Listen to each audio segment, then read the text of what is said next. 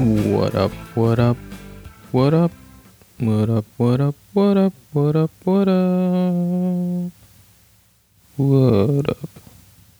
What's up, folks? What's going on? Welcome to episode 71 of the Spun Today podcast. I'm your host, Tony Ortiz. Thank you in advance for listening. This episode, as always, is brought to you in part by the fine folks over at Amazon. If you want to help support the podcast, visit my Amazon affiliate link page at spuntoday.com/affiliate links. Click on the Amazon banner and do your shopping as you normally do. It does not cost you anything extra, and it's a way to help support the show financially. In this episode, I speak about going to the theater to watch Boss Baby and seeing a movie that I had never heard of that came out in 2016 starring Eddie Murphy, Mr. Church. I also speak about UFC Fight Night, Johnson vs. Reyes. And lastly, I read and reflect on some of my free writing, which is located, you know where, at spuntoday.com/free writing. If you're into any of that good stuff, stick around. So first off, rest in peace to Charlie Murphy. As most of you may know by now, that is Charlie. That is Eddie Murphy's brother. That older brother, if I'm not mistaken, that recently passed away at the age of, I believe, 51 or 57 after a battle with leukemia. He was also a headlining touring comic, and just sad circumstances. My wife actually just told me that his wife passed away in 2009 from ovarian cancer, which must be fucking rough on the family, dealing with losing both your parents, virtually the same way through cancer. So fuck cancer. And it was actually because of that I stumbled upon this movie, Mr. Church, which, as I just told you guys, I had never heard of before. And I was watching an interview with Eddie Murphy, like a clip of an interview where he was speaking about his brother and stuff like that, and how his brother Charlie was one of the first impressions that he ever did growing up. When he was like a little kid, he just used to like mock and mimic his brother, and to this day it's one of the like voices or whatever that he does, and he does it like pretty spot on if you've ever heard it. And this interview happened to be an interview that he was doing to plug this movie called Mr. Church, which I had never heard of. And I looked it up, and it seemed like an interesting enough story. And I watched it with my wife, and I was glad I did. It was a pretty dope movie. The writing was great. It was like a very like poetic writing, romantic writing, and I'm take that with a grain of salt, because I'm an easy sell with any movie that is narrated or any story that's narrated throughout, which this one was. I enjoy movies like that for whatever reason. Just the story of it was, spoiler alert if anybody hasn't seen it, I'm going to speak a bit about the movie as I do in all like these like movie type reviews or whatever. The story was pretty much a man by the name of Mr. Church, played by Eddie Murphy. And by the way, it's like a serious type movie. It's not like a comedy. This guy named Mr. Church is paid off by a gentleman that apparently had a lot of money. They never got into what that gentleman did, I don't think. Or if they did, I didn't catch on to it. I got the impression that it was some sort of like mafioso type shit. But maybe that's just my mental bend or whatever.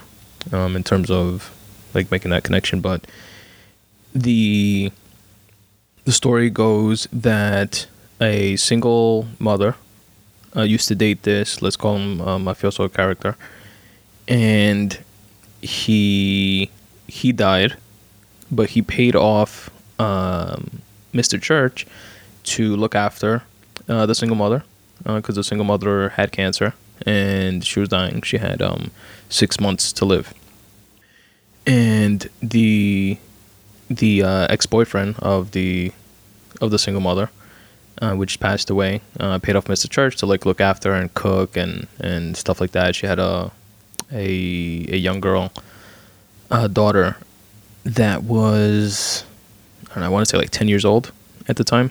when Mr. Church like entered their lives, and he did. He looked after them, and that 6 month period turned into I believe 6 years or 10 years or something like that. And the mother, survived that long, and then she wound up passing away. In that time period, they bonded. They became family, and it was a rough start at first. But then through his cooking, because he was like this like master chef dude, that was very private but very accommodating to the woman and the young girl, and looked after them. Then the young girl moves away to college after the mother passes away, and she still keeps in touch with Mr. Church. And the movie's mainly about like a friendship between like them two, and it's kind of like a paternalistic type of relationship, and they will look out for one another. But like I said, Mr. Church was a very private man. He was, in this story that he's into jazz, because he's always playing jazz in the background when while he's cooking. He's like some like master Iron Chef type dude, and that's actually how he wins the little girl over, who didn't want him in their lives to be in the beginning. She just wanted it to be her and mommy, and through his cooking, which was phenomenal, he won the little girl over. Obviously the mother appreciated the help, and besides jazz and cooking, he was also into reading. Like, he had tons and tons of books, and he used to share the books with the mother, and he brought a boatload of books to the house and told the little girl to give her some recommendations to start reading. And she didn't like reading, and then she got into reading because of him. And you also see him like doodling in a little like notebook, like taking notes or something while he's cooking. And besides that, you don't know much about him. He's kind of, you don't know if he has a family of his own or anything like that. At the end of like each night, after he cleans up, he cooks breakfast and lunch and dinner, looks after, does all the grocery shopping and stuff like that, and then cleans up at the end of the night and then leaves. And then the next morning comes back, does the same thing over and over again for 6 years. And the little girl's always wondering like where does he go and stuff like that. And then one day when she's older, I believe it was when she was coming back from college. I don't remember if she dropped out or if she finished. I think she dropped out, or took some time off. She took some time off, actually, if I'm not mistaken, because she got knocked up. She comes back around the way and visits Mr. Church, and she actually, like, driving around, she sees Mr. Church in front of a nightclub, like a jazz club, and he's just like hanging out with a few people, and then he goes into it. And that nightclub supposedly had a bad rep, and she knew he was into jazz, but she didn't know exactly what he was doing there, because he was like a stand-up kind of guy, and it's like a nightclub that has like a bad rep, and he's just chilling there. And she's curious about that. And long story short, her being pregnant, not being with the guy that knocked her up, Mr. Church is like back in their lives, and then she kind of like assumes the role of the mother of her mother that passed away, and her daughter assumes like her role. And Mr. Church continues in his role of supporting them, and he allows her to move in with him. And it's like a very similar like deja vu-ish type of relationship. In moving in with Mr. Church, this is where she finds out like a little bit more about him, in terms of he must have had a troubled past, because he comes home drunk from this nightclub that he sneaks off to like a couple nights a week. And you hear he's like arguing with himself, like talking to himself type of thing, like a belligerent drunk kind of way. And he's like arguing with his father. What did he, I believe, that's what I got from it. And he's saying things like, oh, you're not, I'm bigger than you now, you can't keep hitting me and mama, and blah blah blah, like stuff like that. And then she realizes that that part of him. So she like writes it off that he used to go to the nightclub and just get drunk and listen to jazz and stuff like that, because he was into jazz. Anyway, long story short, or my favorite part about the movie, and I don't want to give more than I already did away, is that he, by the end of the movie, we realized that like he drew, like in that notebook that he was scribbling in, he was like doing drawings. Like when the little girl was with her friend from school, and they were having lunch in the kitchen, and he cooked, made them a grilled cheese sandwich or whatever, and he like drew them. And he drew pictures of the mother, and he just drew like awesome, like an artist type shit. And he was obviously a phenomenal cook, which everybody thought that was his thing, and he was like the man at. And then when the girl visited from college and stayed in his house, she snuck into his room once, and she saw a painting on the wall, like or I guess like watercolor paintings or whatever, like a canvas type painting, and he painted a portrait of her mother that had passed. So he was like an awesome painter also. And then eventually Mr. Church passes away, spoiler alert, and I believe it was cancer as well, like something with his lungs. I think it was cancer. The girl is there obviously at the funeral, and as well as the little girl's daughter, which was very attached to Mr. Church by this time, and helping raise her, and other people that were in Mr. Church's life, but that the girl didn't necessarily know. And then a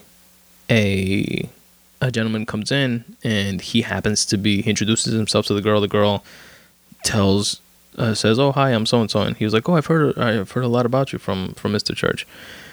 And she was like, "Oh, I'm sorry, who are you?" And then he explains that he's the owner of that nightclub that has like that bad rep. And he was like, "Oh wow, it's so great to meet somebody that was close with Mr. Church also, et cetera, et cetera." And just some small talk. And then she's like, "Oh, here's a plate of food or whatever. Try this peach cobbler. It was actually Mr. Church's recipe." And he takes a bite, and he's like, "My God, it's like phenomenal. This is the best peach cobbler I've ever tasted." And he's like, "I didn't even know he could cook." And then the girl's like, kind of like taken aback, because that's like the only thing she knew him for, And then like she asked more about him, like what did he just frequent the club a lot, or what was the deal? And he was like, "Oh no, he used to go and he used to play the piano. He used to play jazz." And she was like, "Oh, so he worked there. He worked nights there or something like that." And he was like, "Oh no, it wasn't even anything like that." One day, I was there in the club, and sometimes the folks that are there go and they tinker, with the piano, whatever, between band sessions and stuff like that. And somebody went on the piano, and I swear that I thought that one of the greats had just like entered, stopped by for a drink, and they were gonna, just wow the crowd a little bit, because it was like the most beautiful jazz playing pianist that I had heard. And it was literally like like we were being blessed in that moment or something like that. And that was him speaking about how he knew Mr. Church. So he was like, this, aside from being a painter and a drawer and this fucking phenomenally well-read dude that had fucking hundreds of books and an amazing cook, he was this crazy sick jazz pianist also, which was dope. And what I liked about it, what I don't know, like stayed with me, was that he had like these compartmentalized like pieces of his own life, and everybody knew him to be not necessarily great, or although they did know him to be great at these things as certain individual things, but they just knew him for certain specific things. And it's like you shared parts of himself with certain people, but not all. Like he was kind of like sheltered and shielded himself from it, from I don't know, exposing too much, I guess. And that was just like super interesting to me. It was pretty cool. And I don't know, it just stayed with me. I liked it. I like that movie, so I recommend it. Check it out if you guys think you might be interested in it. It was, again, I really enjoyed the writing, the way the movie was laid out in terms of like narrative choice. I really enjoyed that as well. And Eddie Murphy, of course, acted his ass off, and it was like in a serious role, and which was cool. And it was a movie came out a few months ago, last year, so it's pretty sick. That I hadn't even heard of it. Next is Boss Baby. Boss Baby, I actually went to the theater to go see. I went with my wife. She's into cartoon movies and stuff like that, and has actually gotten me into them. I spoke to you guys about a few in the past. I think Maona was probably the last one. And we enjoy going to the movies. It's like a thing for us. I could download movies, or allegedly, or buy them online or rent them or whatever, on demand on TV, and Netflix and all that shit. But we enjoy the experience of going to the movies. There's a theater that I go to in Fresh Meadows here in Queens. It's AMC, and it's one of those movie theaters which I highly recommend. If you guys didn't know about them, because I didn't know about them at one point, I recommend you going to one of these. And if you do, you probably won't go to a regular theater again. Because what I hate, I've always liked the experience of going to movie theaters, but what I hate about it is like, the crowdiness of it, the people fucking getting your seat kicked and all that shit. Having to rush, try to get good seats, and if you don't, you're fucked. But this movie theater is one of these recliner, like lazy boy recliner movie theaters. So each individual seat is literally like a big ass lazy boy recliner, and so it's a lot less people. Because of that, it's not these cramped little seats that they pack the room with. And you could literally lay all the way flat down and you still can't touch like the seat in front of you. So you don't have to worry about that type of shit. And the best part is that you pre-select your tickets when you purchase them, and you know exactly where you're going. You could go a second before the movie starts, and nobody's going to be in your seat or anything like that, so you don't have to worry about that type of shit. And it's the same price as $15, $16, $13 depending on the theater. Like it's within that same price range, which is sick. And we just enjoy like that process, and the popcorn and nachos and Slurpees and shit like that. Whatever, we like that shit. And we went to go see Boss Baby, which had a dope cast. Like I knew obviously Alec Baldwin was in it. He was the main baby, but I didn't know that Lisa Kudrow, which was Phoebe from Friends, was in it. My man from Boardwalk Empire was in it. What's his name? I can't think of his name right now. The guy with the buggy eyes. He was the fucking main protagonist in Boardwalk Empire. He was, Adam Sandler's boy. Steve Buscemi, he was in it. Jimmy Kimmel was in it. There was a bunch of people, and the movie was entertaining. It was cool. It was funny. The coolest part is that there was like a nod to Glengarry Glen Ross, which is a movie that probably I was speaking about this with my boy Pablo. Probably only people of like a certain age know about it, and that are, I guess, like into like those Wall Street finance type movies, but it's a classic within like that realm of people. It's like less, a little bit younger crowd would know of the movie like Boiler Room, and even some of the youngest, I guess now, probably like wouldn't even know about Boiler Room, let alone Glengarry Glen Ross. But in Boiler Room they reference Glengarry Glen Ross a lot. Anyway, and they try to redo that famous scene in Glengarry Glen Ross with Alec Baldwin, which is actually referenced in Boss Baby. They actually try to kind of sort of redo that scene in Boiler Room with Ben Affleck, like they do like their version of in that movie, and it's like rewriting like the same scene with the same sentiment of a scene, but obviously different words, different characters, different plot. Anyway, in Boss Baby, they reference the movie, which is a movie that kind of like made Alec Baldwin, if I'm not mistaken, or popularized them even more. And where he tells this group of salesmen, he's like busting their chops and telling them that they're not selling shit and they're not worth shit. And he has a Ferrari or he has a BMW, an $80,000 BMW and a Rolex watch and this, that, and the third. And they're driving Hyundais and et cetera, et cetera. He's trying to like hype them up to like sell more by telling them that they're pieces of shit. And one of the guys gets up, he goes to get a cup of coffee and he tells them, put that coffee down. Coffee's for closers.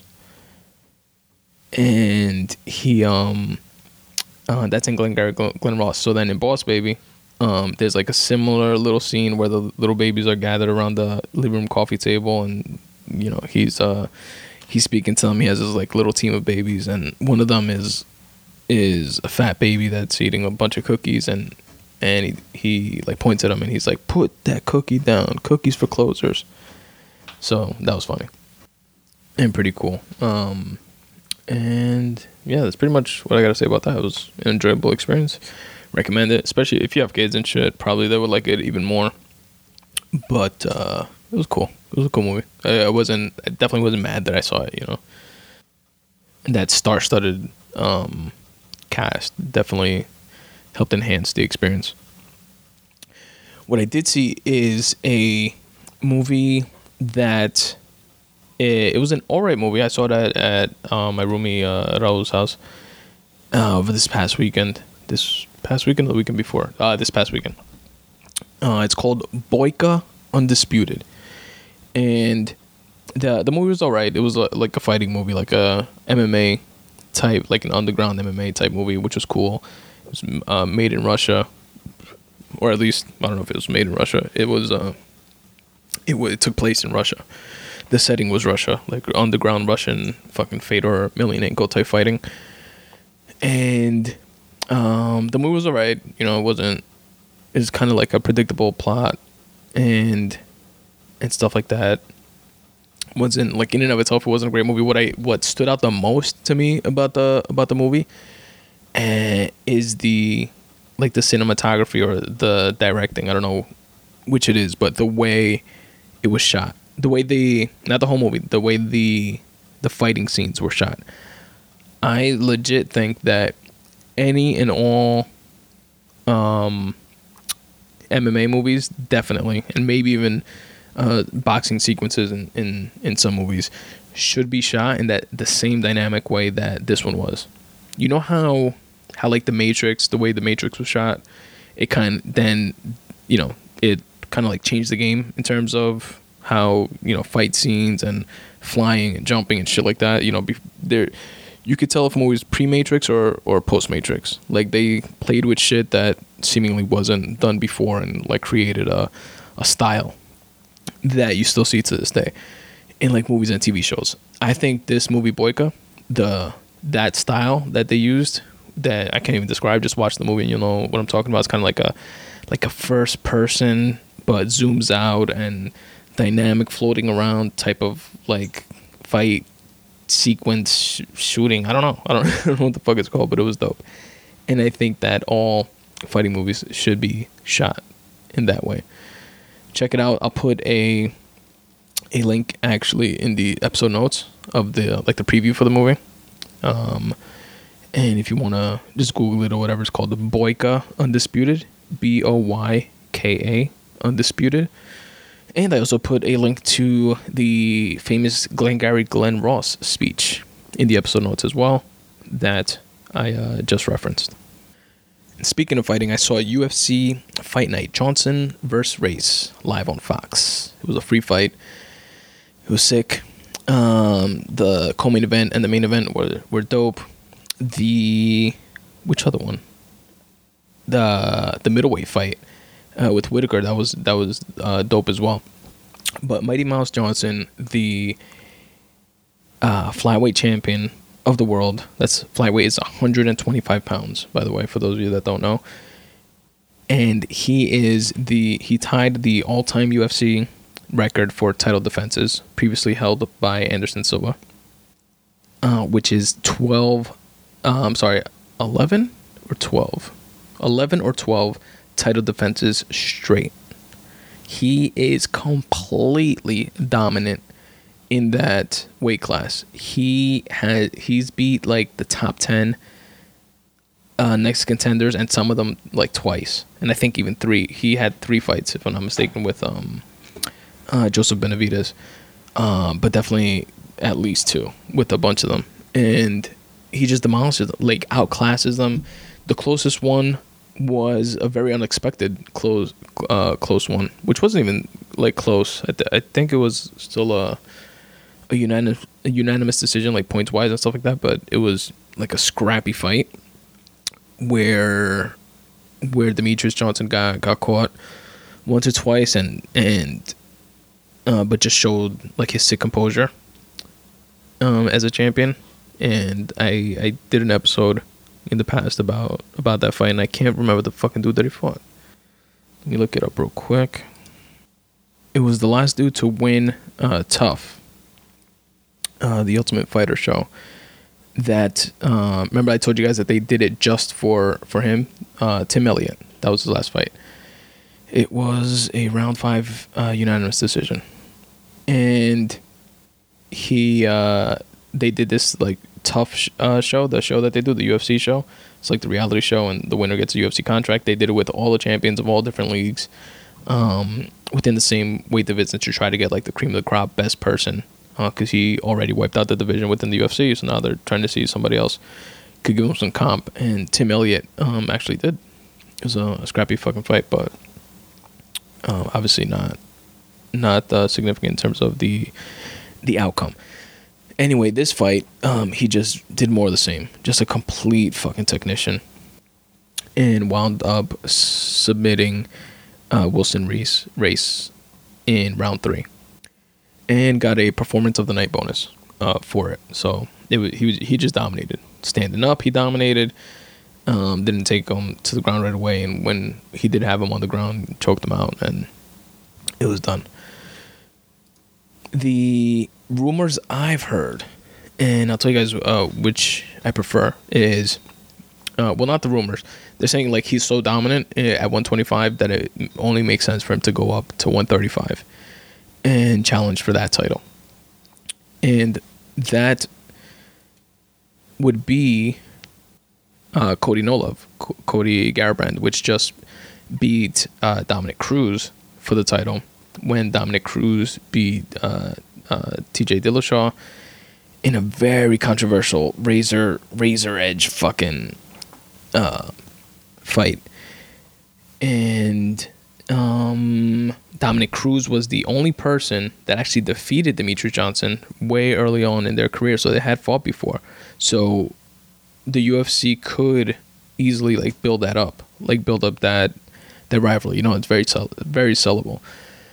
And even though Dominic Cruz just came off of losing the title to Cody, but since he won the title so controversially and then lost it to Cody, the person that he lost it to controversially, which is TJ Dillashaw, he's now going to fight Cody for the belt. And they're actually doing the TUF show this season, which is another one that I'm going to be into watching again, because they have like an ongoing rivalry. They used to be part of the same camp, and TJ Dillashaw left and pretty much broke away from that camp, and that fight camp, which is pretty much the gym that you train at or whatever, and like the crew that you roll with within the fight world, and your coaches and shit like that, training partners, which oftentimes are other UFC fighters, etc., etc.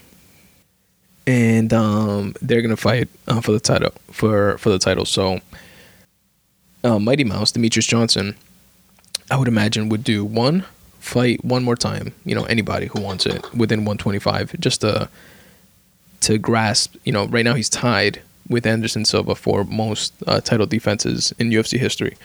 Win that record, fight one more time at 125, win that record while TJ and Cody Nola fight. And then he gets the winner of that. That's one way they can go. I say I would rather see he definitely do the 125 fight again. And Demetrius Johnson is a very active fighter. He could do like three to four fights a year. Do the 125, so secure that record. Imagine he loses, then the rest of this wouldn't matter. But whatever, I still want to see these fights. Then fight Dominic Cruz at 135, and then whoever the champion is at that time between Cody Nola and TJ Dillashaw, which is going to be a sick fight in and of itself. But obviously that's coming from, as a greedy fan, I want to see like all the fights I want to see. And then then this whole other like rumor or whatever, but it doesn't seem as likely, would be Demetrius Johnson fighting Conor McGregor in the UFC, which would be a sick draw, obviously. But they are DJ is he weighs 125, and Conor McGregor is the 145-pound champion as well as the 155-pound champion.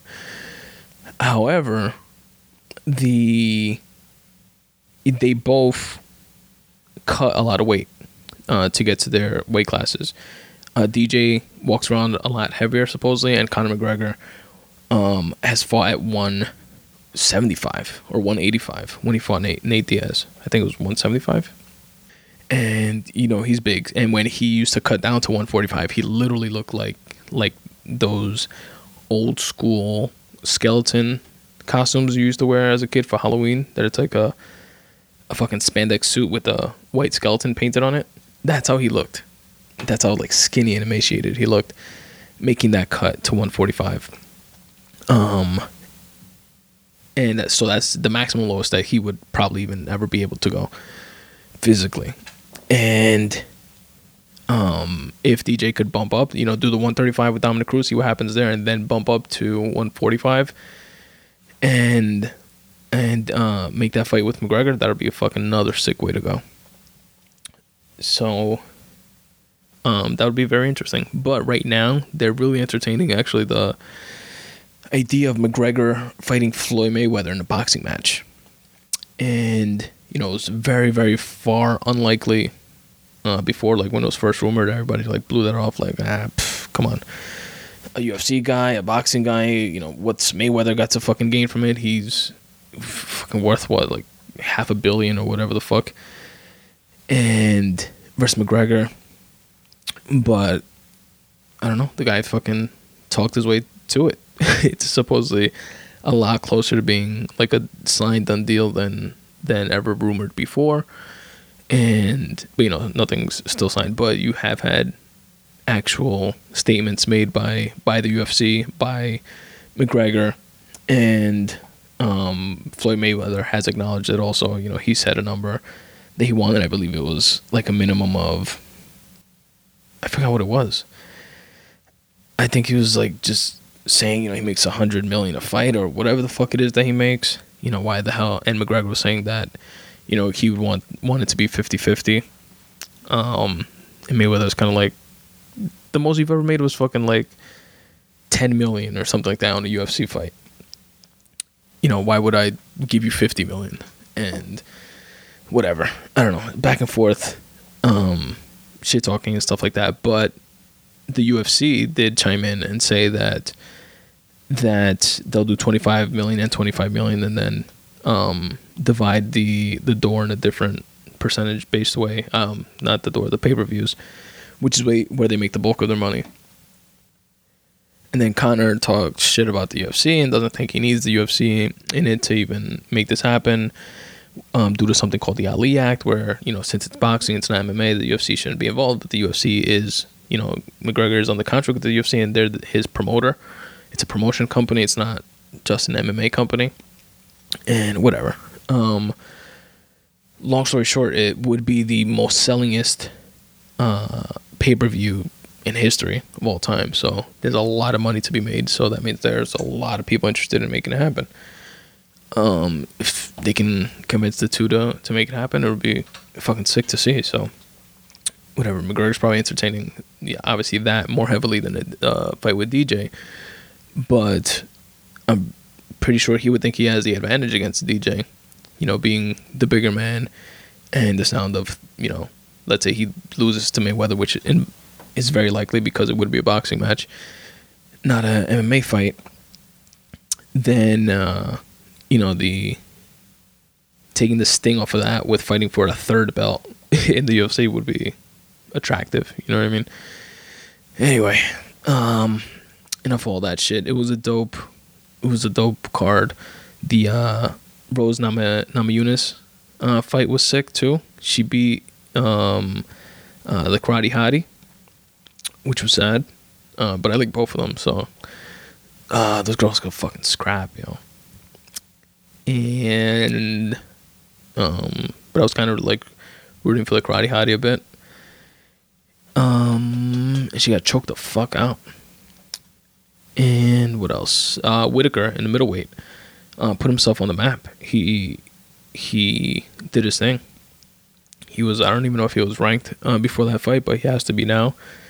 After the performance that he put up, and if he was ranked, had to be like towards the end of the list, towards the end of the like top 10 list or whatever, or top 15. And that's all speculation. But yeah, it was a dope card, and it was a free card on Fox. So shout out to the UFC. Now let's get to some free writing, boys and girls. As I stated earlier, you can go to spuntoday.com/free writing, and I'm going to be sharing 2 different posts from that section of my website with you guys. And if you're interested, go to spuntoday.com/free writing. And the first one that I'm going to be reading and reflecting on was posted on April 15th, 2017. It's titled, "The Easiest, Hardest Thing." And I wrote, "It's the easiest, hardest thing you'll ever do in your life," to paraphrase Joey Coco Diaz. Isn't that how you feel about whatever it is that you do? The juxtaposition of it being an exhausting uphill climb day in and day out, coupled with the hindsight of there being absolutely nothing to it. It's absolutely astonishing. Is it necessary for that to exist? That angst, that build-up? Do we need to go to that place to make it to this one? Does your painting gain the impulse needed while in those moments to land itself on your canvas? Do your words use those moments of trepidation to connect with one another in a way that's worthy of your page? When the climb up that daunting hill seems steeper and longer than in days past, take a moment to realize how easy life would get to live if this was your main day-to-day task. And I wrote that on Monday, July 20th, 2015 at 11:15 p.m. And there I go again with that like rhyming shit that I like while I'm doing it, but I don't like when I'm reading it. I feel like you sound like a fucking, like a douchebag or something. Like, what do you think? You're a fucking French poet guy? And with this, I guess I'm speaking of, again, as like usual, shit that I'm into or think of frequently, like writing, like having a hobby, a craft. You know, you could apply to whatever it is that you're into, which is like the angle I usually go for with my writing, actually. Like, try to write things, you know, obviously related to personal leanings and thoughts, but that are broad enough to apply to different facets of my own life, as well as other people being able to do that with theirs. And I got the idea from if I remember correctly, from, as I said, Joey Coco Diaz, which says something to the effect of, while he was on the podcast, he said something to the effect of that comedy when he's, speaking about his craft, speaking about stand-up comedy, that's the easiest, hardest thing that anybody would ever do in their lives. And I got that. I got what he meant by it. Because it's like, it's so easy that it's hard. It's so hard to sit down at your keyboard and write. It's so hard to have a writing goal for the week, for the day, and actually hit it. I want to write X amount of words today. It's so hard to actually do it. Even if you use, or when you use, certain tips and tricks that we've picked up along the way, like literally set a goal to write one sentence today. Anybody can write one sentence. Even if you do like little tricks like that, which help to, or they're momentum builders. That's like their purpose. Their purpose is, you write one and you really wind up writing like two or three. You write two or three, then before you know it, oh shit, I wrote 2 pages today. That's what they're meant to do, right? But even when you set those small, manageable, digestible targets, sometimes you still, miss your goal. It's like that hard to actually like have the discipline to stick to stuff like that. And even when you do, it's not like a consistent, always thing that you do wind up sticking to. My bad, guys. Had to pause it real quick and I lost my train of thought. But I was saying something along the lines of, sticking to whatever it is that you're into is so hard in that sense, but so easy. One of the easiest things that you ever do, because it is something that you love enough to constantly have that gripe with, to have that to allow that to be a continued sustaining fucking debate that you have with yourself. Fuck, I gotta write today. It's something that you want, that you at least schedule, even if you don't wind up doing it as frequently as you want to, but you do it. And when you do it, you fucking love it.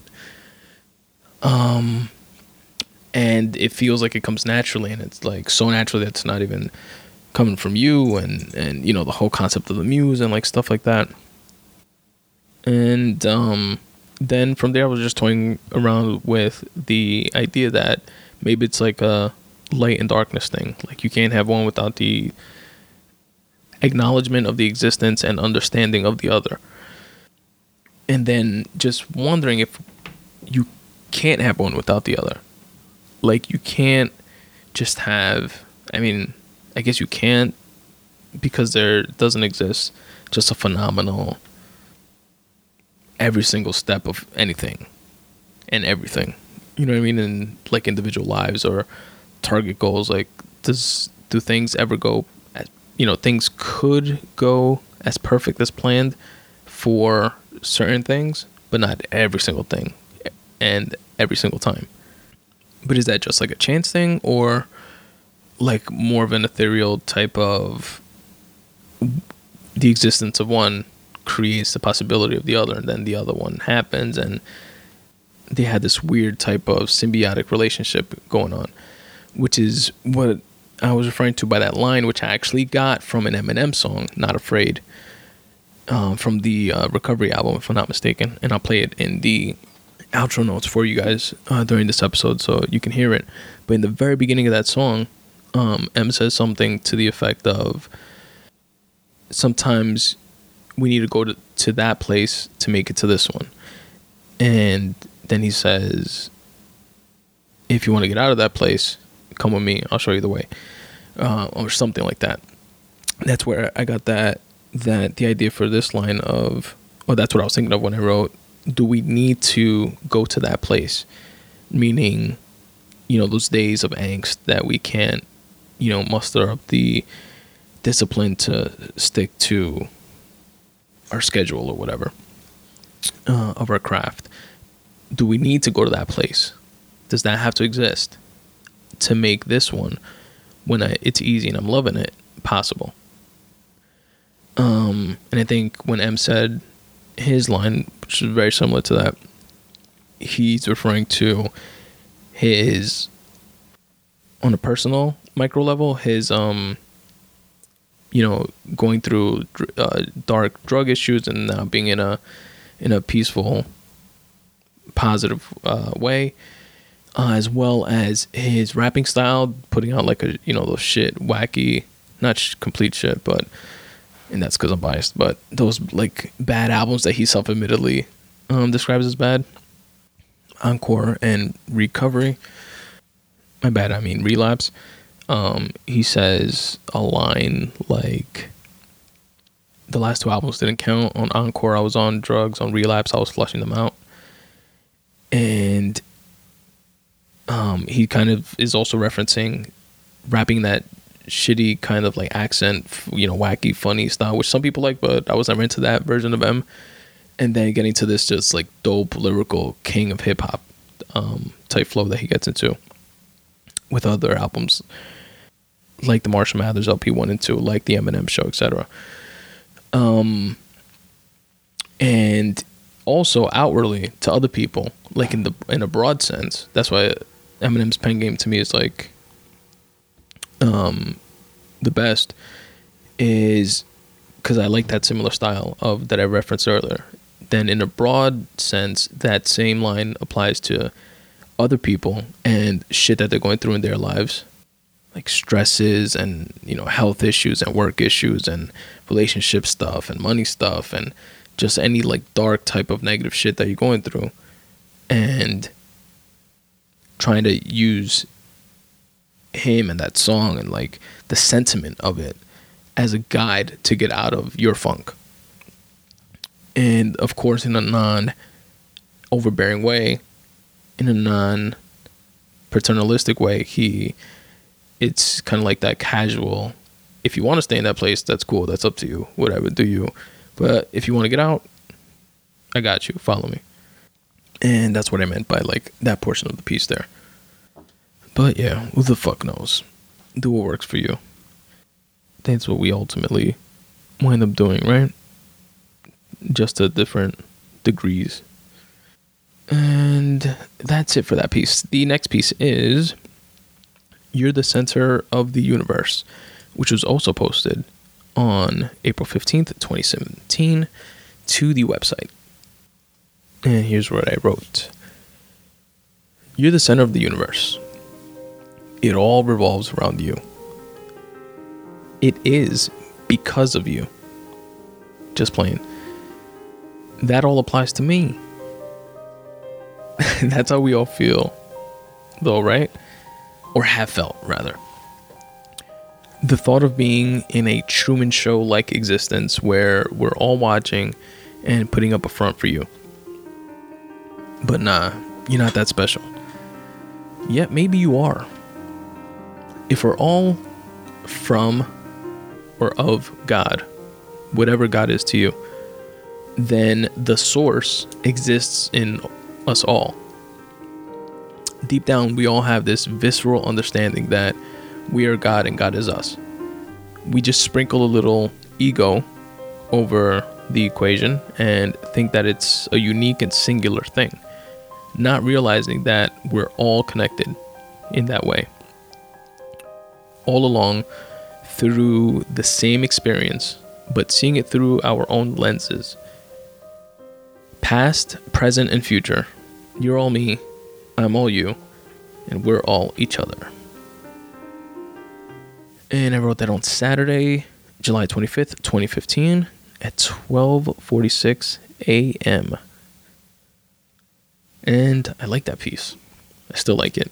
And still feel the same way. And oddly enough, like still feel the same way equally. I guess I just can't make up my fucking mind.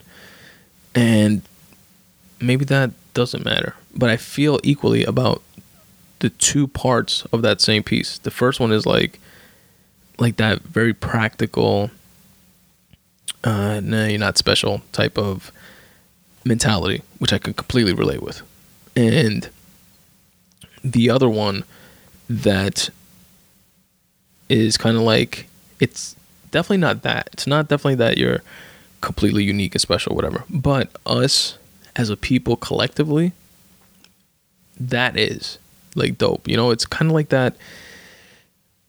You could take two views on the same thing, like the fact that we are like the only known life forms in our universe or whatever, you know, like billions of stars and galaxies and stuff like that. It's like we're a little tiny grain of a speck of nothing, right?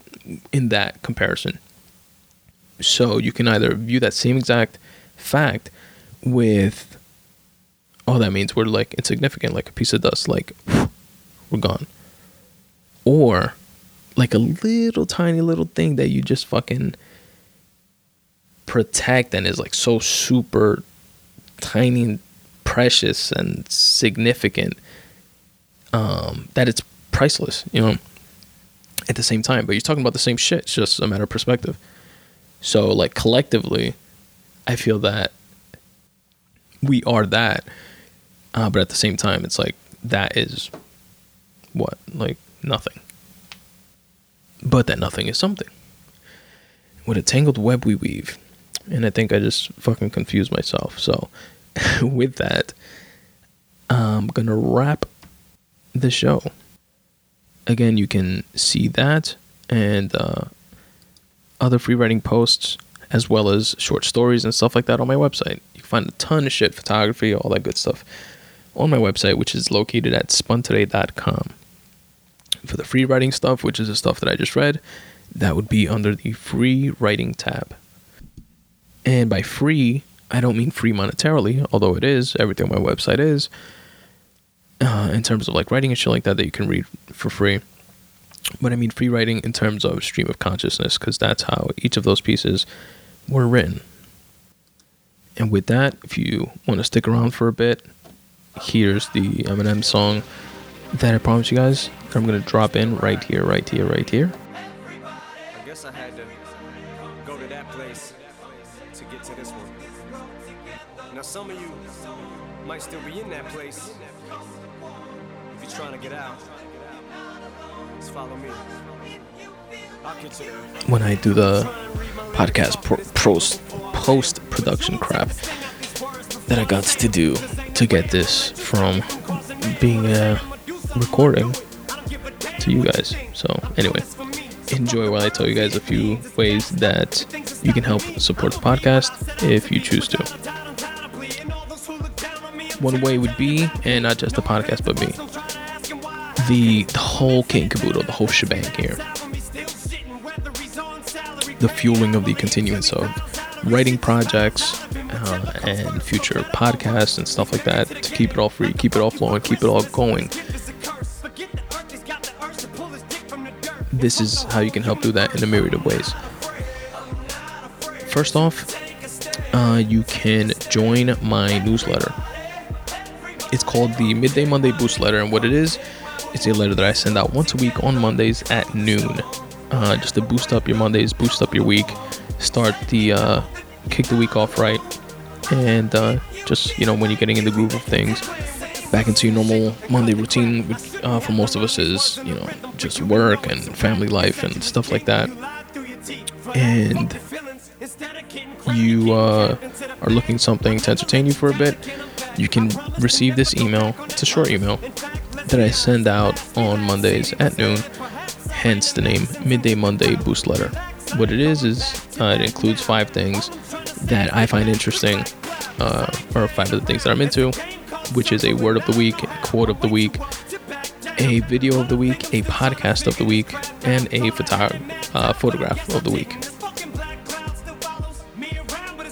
So if it sounds interesting to you, check it out at spuntoday.com/subscribe.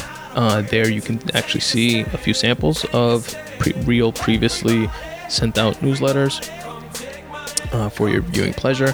If it seems like something that you'd be into and you want to get your own delivered to your inbox every Monday at noon, sign up for free at spuntoday.com/subscribe. I'll also hit you up from time to time and let you know about new writing projects that I have out, whether it be a new short story or a new book. Look out for my first, in the works novel. And that should be coming to a bookstore near you in about 20 years at the pace I'm fucking going. But yeah, check it out. Also, if you want to be part of the Spun Today podcast, you can fill out my creative, geared towards creative questionnaire. It's a 5-question questionnaire, which asks you things like what's the first thing you ever wrote, and what type of shit are you into besides writing or painting or whatever it is that you're into. You know, like what movies are you into, or TV shows, or other hobbies do you have, like that type of stuff. And if you do fill it out, I give you a shout out on the podcast for whatever that's worth. Maybe you want that, or maybe you don't. And feel free to use it to, promote your own podcast or blog or whatever it is that you have going on, whatever it is that you're creative with, in a free way. I do it because what I get from it is 2 things. One, I get to share them with you guys, and you can pick up on tips and tricks based on the feedback that other writers give you on how they get themselves going in the morning or in the evening or whenever they carve out some time to write. How do they make it happen, for example? And I like stuff like that. It's stuff that, practical things that you can apply to your life. Try it, see if it works for you, see if it doesn't, whatever. But it's real experience of real other people that certain things work for. So check that out if you're interested at spuntoday.com/questionnaire. If you're into photography, you can check out my photography at spuntoday.com/photography. It's pretty self-explanatory. I take pictures of shit. I think that some of them look cool, so I put them up on there. You can download all of them for free if you want to, and enjoy. Check out my book. After all, I am a wannabe writer, and I do have one self-published book. It's not the novel that I've been writing for God knows how fucking long, but it's my nonfiction book that is titled Make Way for You. It's available in all ebook formats, and you can buy it on any ebook reader that you have, whether it be iBooks, Kindle, Smashwords, Kobo, Writing Life, etc., etc. You can download it. You can also purchase a paperback copy at Amazon, but for all the links to all those places, go to spuntoday.com/books, where you can also request a free copy if you want one. I'll send you a free PDF copy. All you gotta do is drop your email address in, and that will actually also give you like a two-in-one double whammy. It'll subscribe you for the Midday Monday Boost letter, and which is just my main general distribution list to get in touch with you guys. If you are interested, check it out at spuntoday.com/books. Another way that you can help support the podcast, like I mentioned earlier, is by using my Amazon banner. The Amazon banner on my website is located at spuntoday.com/affiliate links. And here all you got to do is click on the Amazon banner. It takes you to Amazon. You do your shopping the way you normally do on Amazon, and it does not cost you anything extra, but I get a kickback just for driving traffic to their website, which would help. Obviously, it would be dope. There on the affiliate links banner page, you also find links to my Patreon page, which is a way that you guys can help support the podcast on a per episode basis. It's kind of just like a recurrent donation type of thing. You could donate 50 cents, a penny, $1, whatever the fuck you want, and it would be greatly appreciated as well. You get a link there to my Viral Style store, which pretty much my merch store, my bootleg merch store that I have. But they have cool things. You can play around with designing your own t-shirts and like stuff like that. I have a few t-shirts on there geared towards like writers, and just like the Spun Today logo, which was designed by my boy Peter, and shout out to Peter, link to Peter's design page and stuff like that, if you guys want to reach out to him, is also always in the episode notes, crediting him for that design. And what else? I recently made a shirt that I thought was cool called Podcast vs. Everybody. You guys know how, big I am on podcasts, and I think they're just like disrupting like the whole space, radio space, and it's gonna go beyond that in ways that we haven't even like thought of yet. Similar to how the internet like just opened up like a whole new world, I think podcasts are gonna do like a very similar thing. But I could be over exaggerating and like overstating it, but I do think that. But anyway, like those shirts that you have like New York versus everybody, Detroit versus everybody, fucking Kansas versus everybody, like just like weird shit like that. I made one called Podcasts versus Everybody. So if you want your very own, check out my Viral Style store. It's a dope soft t-shirt like material. It's just regular t-shirt, but not cheap quality. You can order it in a variety of colors and sizes, and it is $19.99. I think it's $25, and that's with shipping, or less than $25 with shipping. So if you're interested, check it out. There's also a few other ones on there, like Write Need Every Day and Writing is Life, and whatever. I played around with a couple of different designs that I just came up with, but I'm not a shirt designer. So if you're looking for some, dope Gucci type shit, I'm not your guy. But if you want a cool t-shirt that a guy that does a podcast that you listen to fucking made, and you want to support, that's a way to support. Or buy it for like your cat or something, to use it as a blanket, whatever. You can also help support the podcast by rating and reviewing the podcast. I would really appreciate it if you guys listen on iTunes or Stitcher or iHeartRadio or Google Play or wherever it is that you listen to this podcast. Rate it, give it a rating. I would appreciate it. Check out the Spun Today YouTube page. The best way to get to it is to just search Spun Today in YouTube.